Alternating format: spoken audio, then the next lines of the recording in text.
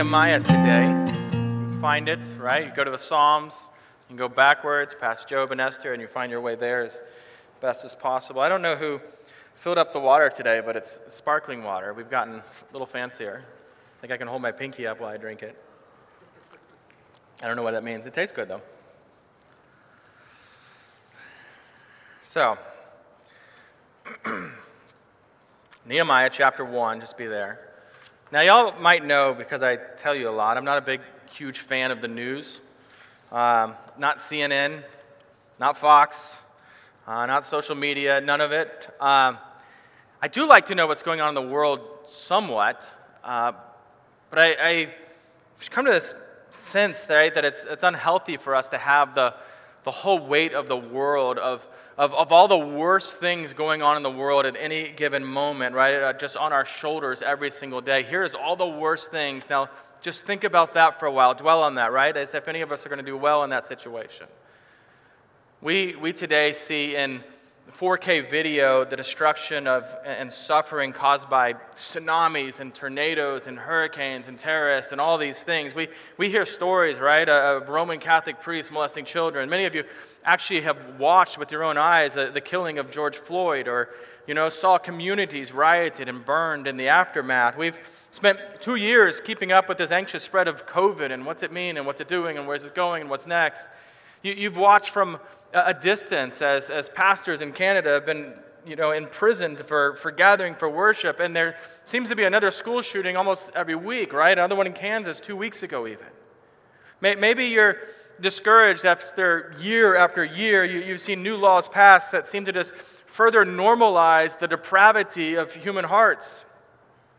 Currently, many are following along as nuclear bomb possessing Russia and invades Ukraine, and you're wondering, right, how high can gas prices probably actually go? You wonder a little about the financial instability. Maybe you fear that World War III is waiting for its cue in the wings. And I haven't even touched on personal things, right? These are just world, way out there kind of things. I haven't even touched on the fact, news that we hear like, parent with Alzheimer's, or friend's cancer, or friend's suicide, and so on and so on, and all the news that just comes to us over and over and over again. You see, God is omniscient. God knows everything. Everything. Everything going on in the world, He knows everything in your mind, He knows everything. You are not omniscient. And yet, through technology, many of us try to be omniscient. At least we allow ourselves to just hear more and more. We want to know it all. It's so easy to just become addicted to the info. And believe me, I know I struggle with myself. And it's also easy to become both anxious and or numb to it all, right? Those two responses to this tsunami of news that comes at us. After all, what is your first reaction when you hear terrible news going on? Right? Even if you try to avoid the news, it finds you out somehow. Someone's going to tell you this. I call my mom, and the news gets to me that way, every time. And, what's your reaction when you finally do hear the news somehow? Is it fear? Is it anxiety? Is it anger at some specific group or individual? Is it just more apathy? Have we just become numb to it, that it means nothing anymore? And I ask this because wouldn't it be something if terrible news of any kind actually made you weep? If it led you to mourn, or to fast, or to pray? That's what we're about to see in our passage here as Nehemiah responds to the news we learned about last week. Right? Nehemiah asked about these exiles in Jerusalem, hey, how are things going with them? What's the deal there? And he hears back that the walls are broken, that the gates have been burned, that they are in trouble, that they are weighed down with shame. That's what's going there. That's how they're doing. And that's where we pick up today. Okay, Nehemiah 1, verse 4. Let's read that. Follow along, if you will. As soon as I heard these words, I sat down and wept and mourned for days. And I continued fasting and praying before the God of heaven. And I said, O Lord God of heaven, the great and awesome God, who keeps covenant and steadfast love with those who love him and keep his commandments. Let your ear be attentive and your eyes open to hear the prayer of your servant, that I now pray before you day and night for the people of Israel, your servants, confessing the sins of the people of Israel, which we have sinned against you. Even I and my father's house have sinned. We have acted very corruptly against you and have not kept the commandments, the statutes, and the rules that you commanded your servant Moses. Remember the word that you commanded your servant Moses, saying, if you are unfaithful, I will scatter you among the peoples. But if you return to me and keep my commandments and do them, though your dispersed be under the farthest skies, I will gather them from there and bring them to the place that I have chosen, to make my name dwell there. They are your servants and your peoples, whom you have redeemed by your great power and by your strong hand. O Lord, let your ear be attentive to the prayer of your servants and to the prayer of your servants who delight to fear your name, and give success to your servant today, and grant him mercy in the sight of this man. The grass withers, the flower fades. Let's pray. Heavenly Father, open our minds to understand your word, open our hearts to receive your word. Teach us this day so that we may learn to pray like Nehemiah prays in this desperate time. In Jesus' name we pray. Amen. So we don't think much of there being no walls of Jerusalem. I can't remember that I touched on it much last week. I do kind of want to help you understand that, because we don't have any walls around our city, right? So you're like, we don't have walls, we're fine. But imagine, if you will, for a moment that your hometown has lost the ability to have electricity. They have no running water, they have no police force, things like that. What you'd feel in that moment as you think about the people you know back there, your family back there, your relatives back there, right? That's closer to what Nehemiah is feeling with this news here, that the walls and the gates have been torn down. And so Nehemiah is so taken by this terrible news that he sat down and he wept and he mourned for Jerusalem. And he weeps for days. And he fasts for days. He abstains from eating, right? That's fasting. Fasting here is part of mourning. It's part of grief. It's also this form of worship that acknowledges that while food is necessary for life, God is even more necessary, right? And understand this. We tend to think of fasting as just the food part of it. He'd skip meals to pray. And don't think, right, running through Taco Bell, rush kind of thing. Meals at this time for them, these are extended periods of time. It's a big social interaction. They'd last hours at times. And that's what he's sacrificing, is all of that, the food, the socializing, all of that stuff. And I know, right, we remember he's a cupbearer, so surely he would have had to taste meals, right? Well, yeah, probably. Probably he would have had to stay there and taste the food, do his job, and then dismiss himself, which I think even makes it harder that you'd have to taste it, personally. So this speaks, though, to these priorities of Nehemiah. And Raven Brown says this. He says, prayer is the most elegant expression of our priorities. It confesses our reliance upon God, exercises our personal faith, and demonstrates our love for others. And we see that here with this sacrifice. So let's consider the content of Nehemiah's prayer here. And the obvious subtext of this, right, that we see it in the scriptures like it is, the way it's been preserved for us, is clearly this: hey, child of God, pray like this. Learn to pray like this. It is absolutely here as a model for us. And so this week, I have wanted to learn to pray like this, for this to shape the way that I respond, particularly when I'm hearing terrible news, whatever it might be. And I want us all to learn to pray like this, both in heart and in the form here. Now Derek Thomas, and I promise I won't have thousands of quotes, but I got two right off the bat here. Derek Thomas wisely explains, some of us draw the conclusion that praying according to a certain form inevitably implies a formalism devoid of any real life or vitality. But that need not be the case. Some of our praying would be greatly improved by imposing some liturgical discipline to bring some form to the way that we pray. And there's lots of prayers in the Old and the New Testament that we can use for that kind of shaping of our prayers, and we're going to look at this one today.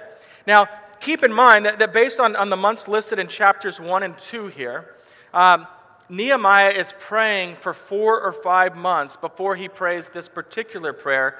This one, based on what we're seeing here, is this particularly worded prayer that comes on the morning that he's going to go into the king and he's going to make this request that we're going to learn about next week. Now, Nehemiah has been patiently waiting for God's timing through all this. Don't think this is all immediate, right? He didn't rush. Perhaps his earlier prayers were for wisdom to know what am I supposed to do with this news I just heard? How am I supposed to process this? Maybe at the beginning of these months of prayers, he didn't envision that he could possibly be involved in it, that he was any chance of him actually leaving Jerusalem to do this, especially when you think about the position he's in. Right? He's enslaved, he's in bondage to the very king who some years earlier, actually demanded that Jerusalem, the building on Jerusalem, be stopped. That's the guy he's got to talk into letting him leave to go be a part of this. Now these months of prayer, both day and night, had shaped his plan he's praying for today. And I point that out particularly because you and I, we live in a culture of doing. We live in a culture of constant going, constant engagement, right? Everything is lots of interaction all the time. You think about, right, even when watching TV now, how many times do you see someone or find yourself watching TV and then you have another screen in your hand, right? Just because maybe the TV is not going to be engaging enough for you. And so this idea in our culture of prayer, right, being quiet, being still, being focused, to talking to God who's not immediately, right, not talking back to you in the way that another human being is, right, that's hard for us. That's boring for us. That's unengaging. That is such a difficult. That's why, when we hear sermons on prayer, most of us just feel guilty for how little prayer we do or how poorly engaged we are in prayer. If that is how you feel right now, let go of that today, okay? I just want you to learn today. I want you to gain a desire to meet with the Lord in prayer, not out of guilt, but for the good of our souls. Learn to meet with the Lord for the hope of our needs. Okay? Now, J.I. Packer, another quote. He said this. He said, Nehemiah's walk with God was saturated with his praying, and praying of the truest and purest kind, namely, the sort of praying that is always seeking to clarify its own vision of who and what God is and to celebrate his reality in constant adoration. Constant adoration. The first portion of Nehemiah's prayer is this heartfelt prayer, and it reveals just how dearly Nehemiah adores God. Listen to this, or you can look as I read it, right? His prayer begins, O Lord God of heaven, the great and awesome God, who keeps covenant and steadfast love with those who love him and keep his commandments. He can confidently express this character of God, right? Let me talk about who you are, God. He can express that because he's actually praying scripture here. He's nearly quoting from Deuteronomy 7:9, not exactly quoting, but nearly. 7:9, listen to this. The Lord your God is God, the faithful God who keeps covenant and steadfast love with those who love him and keep his commandments to 1,000 generations. And we're going to see throughout this prayer that it's actually saturated with scripture.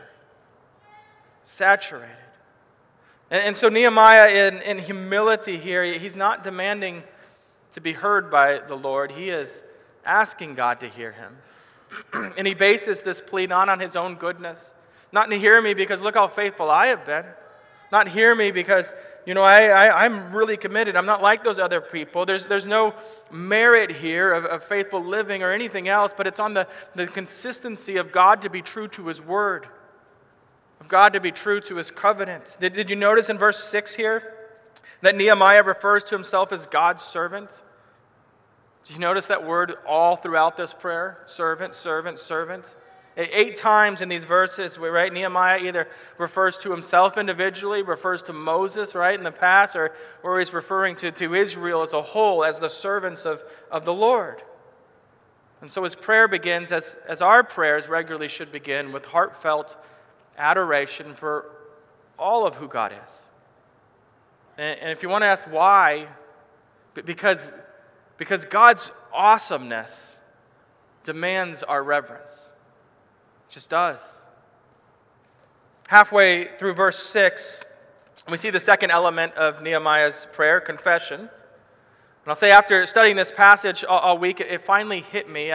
As I'm praying, going through it, I'm thinking, this just feels so foreign to me. Why does this feel so different from the world I live in? And here's what finally hit me. Today, the suffering in Jerusalem, I think for so many, would be levied at God as an accusation. How dare you allow that to happen? Especially because these are your people. They're trying to rebuild the city, which you've called to them. How dare you permit these walls to be destroyed?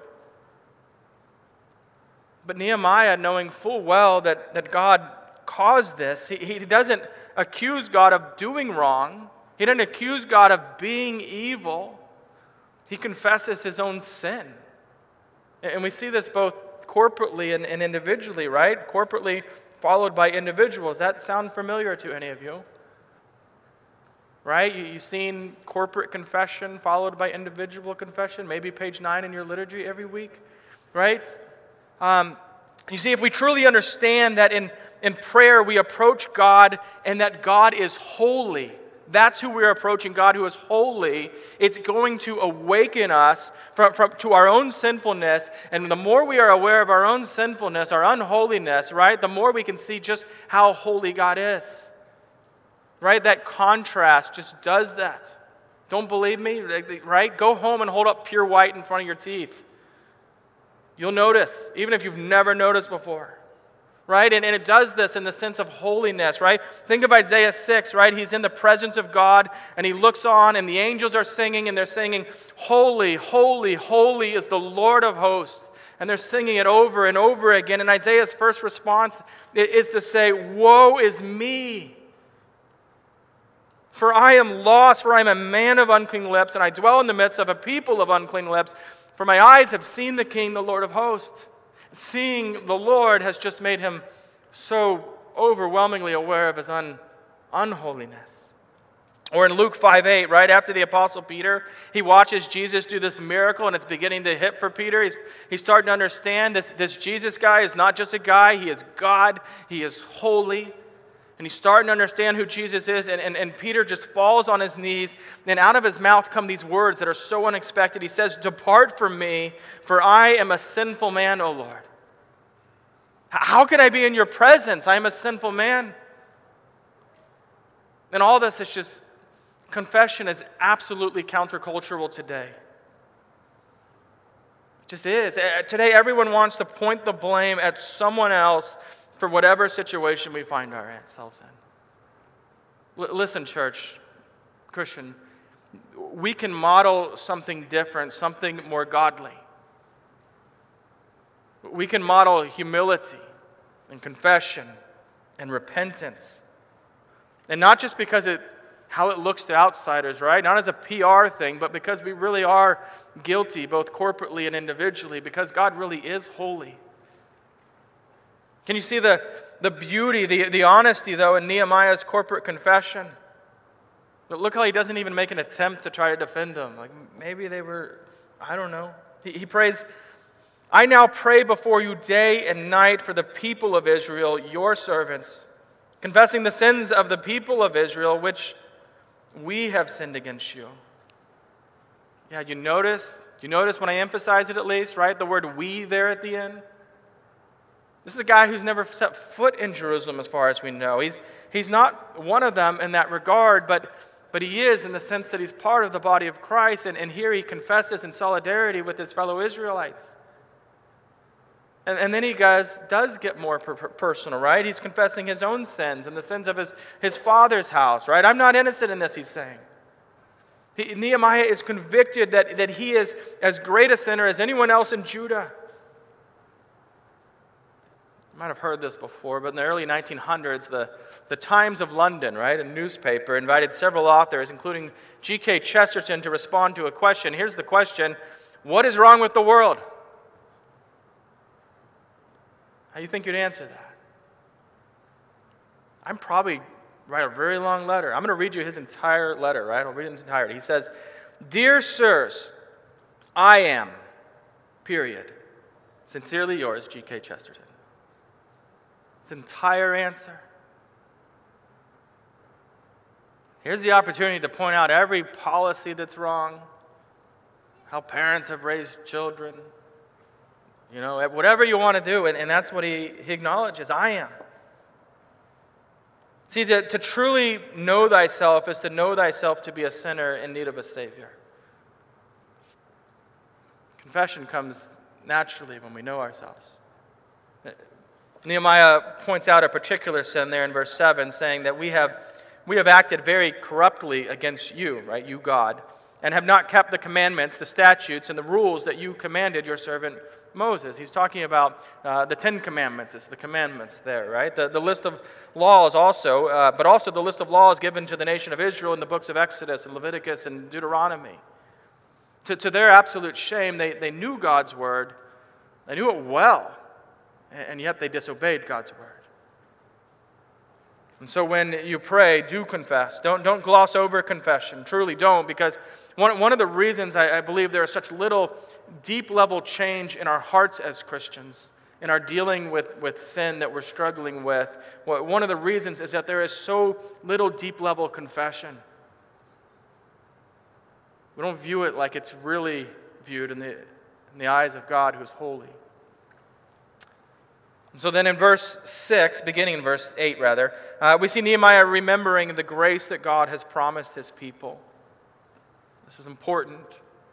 We see it in this beautifully arranged mosaic of these great warnings and promises which were originally spoken to Moses. Okay? So he's praying scripture. He's taken all this stuff that Moses spoke, right? And he's kind of reworded it, but it's absolutely in accordance with what Moses said. He just summarizes it down. And here's what he's saying. He's saying, God, remember all that stuff about our sin and our being scattered. We understand that. I know that. That's our fault. That it's absolutely on us. And then he's saying, but you also said, and look at verse 9, you'll see it. You also said, but if you return to me and keep my commandments and do them, though your outcasts are in the uttermost parts of heaven, from there I will gather them and bring them to the place that I have chosen to make my name dwell. That's a little weird saying. I read from an original version of the ESV, and they've actually updated it, so you might have heard it different if you were following along earlier, right? Here's what's happening, though. He's talking about, by the uttermost part of heaven, it's talking about heaven in terms of the sky, not an eternal sense that we tend to think of it, right? But it's Israelites dwelling far away. Wherever they are, I will gather them back to the place that I chose, and the place that he chooses is Israel, or Jerusalem. That's what it is. The point being here that God wants to forgive and he wants to gather his people. That's his sovereign desire. It was mentioned before they even walked away, before they even found themselves in sin, right? It was listed out, this is what you're going to do, and I will restore you. And then in verse 10, Nehemiah declares what God already knows, saying that they are your servants and your people, and whom you have redeemed by your great power and by your strong hand. Nehemiah is referring to God, right? Delivering them out of Egypt. That's what he's pointing back to, his past faithfulness. You think about that. You think about the blood of the Passover lamb. That was part of that redemption. Think further into the future, our past, but their future, right? To God redeeming you and I through the blood of the Lamb of God. See, we are redeemed not because of anything we've done, but because we are God's. Because he has chosen us, because he has chosen to redeem us. And thus here we see the foundation of Nehemiah's entire prayer, right? It's the gospel premise that these floundering sinners are already God's beloved covenant people. They are his. Even in their sin in this moment, they are his. For you and I, who are by grace through faith in Jesus, children of God, for we who are in the covenant of grace, obedience is not the condition of receiving God's love.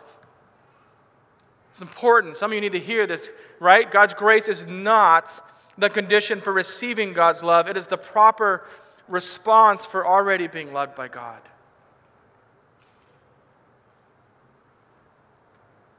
And so he's praying, restore us like you promised, for we are your people.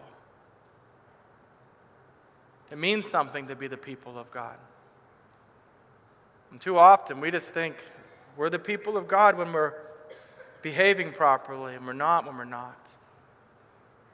But in your sin, the Lord calls you back from that. He calls you back through repentance. He calls you back because you're His. So this brings us to the final verse, verse 11. Here Nehemiah makes a personal plea with God.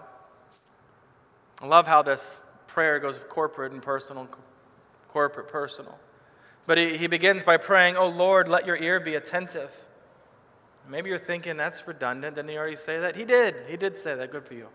The entire prayer is bookended with this humble request for God to hear him. He's asking for more than simply God to hear his prayer as if like, I acknowledge that it was said.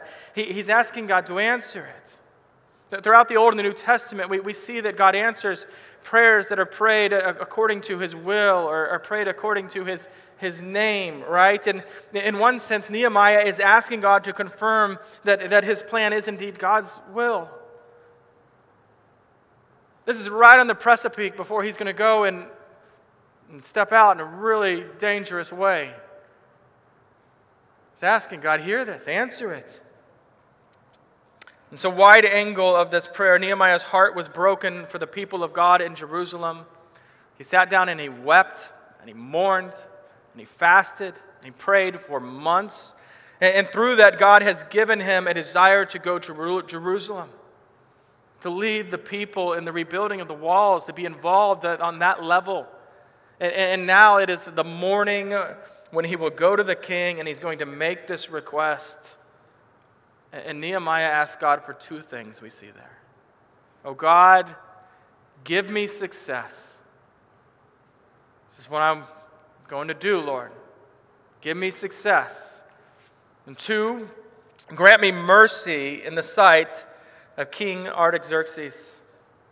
We're going to see how that goes next week. We're going to see what he actually requests. We're going to see how the king responds.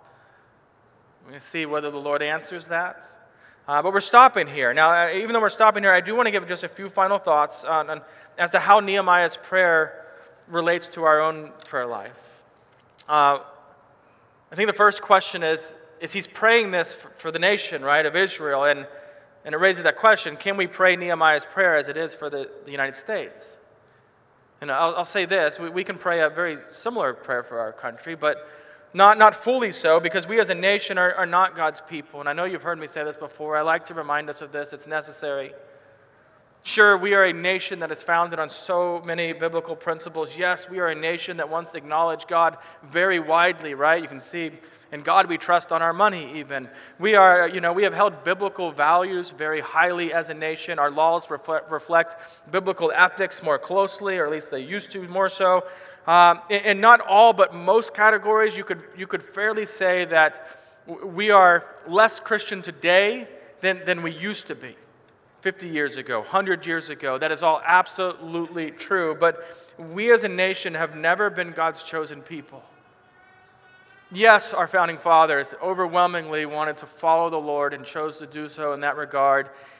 Yes, the Lord has blessed us, absolutely, but God has not made a covenant with the USA. He has never chosen us as his people, as a nation. And this matters because we can pray Nehemiah's prayer, but not so much for our beloved nation or any other nations, but we can pray it for the kingdom of God. We can and pray it for God's people, which is the church universal. We can pray it for the church in the United States or the church in any other location. If you're thinking of it in those terms, we can mournfully confess how the church, how we ourselves have wandered from obedience to God's word and the need to come back to it. In fact, I would love it if our prayers reflected the burden of Nehemiah's heart, but in regard to the bride of Christ, to the church, including ourselves. Speaking again of the news, I did read this week about a pastor of a church that was across the Ukrainian border. He stayed up most of the night pleading in prayer for God to move his church members to respond to the flood of Ukrainians that were crossing the border. And after so much, just a night of just pouring out his heart to the Lord in confession and prayer, the next morning he stood up before his congregation and he said, "It is time for us to do something for people outside the church." And then he laid out a plan for radical, gospel-driven hospitality towards so many of these people that the Lord was driving their way from this war in Ukraine, sending their way. And you see one of the reasons, and you kind of can see that, right? Nehemiah's prayer in that. There are places for us to pray this prayer. You see one of the reasons that Nehemiah's prayer is so relevant for us today is that Nehemiah was living in Babylon, right? He lived as an exile among people of pagan beliefs all around him.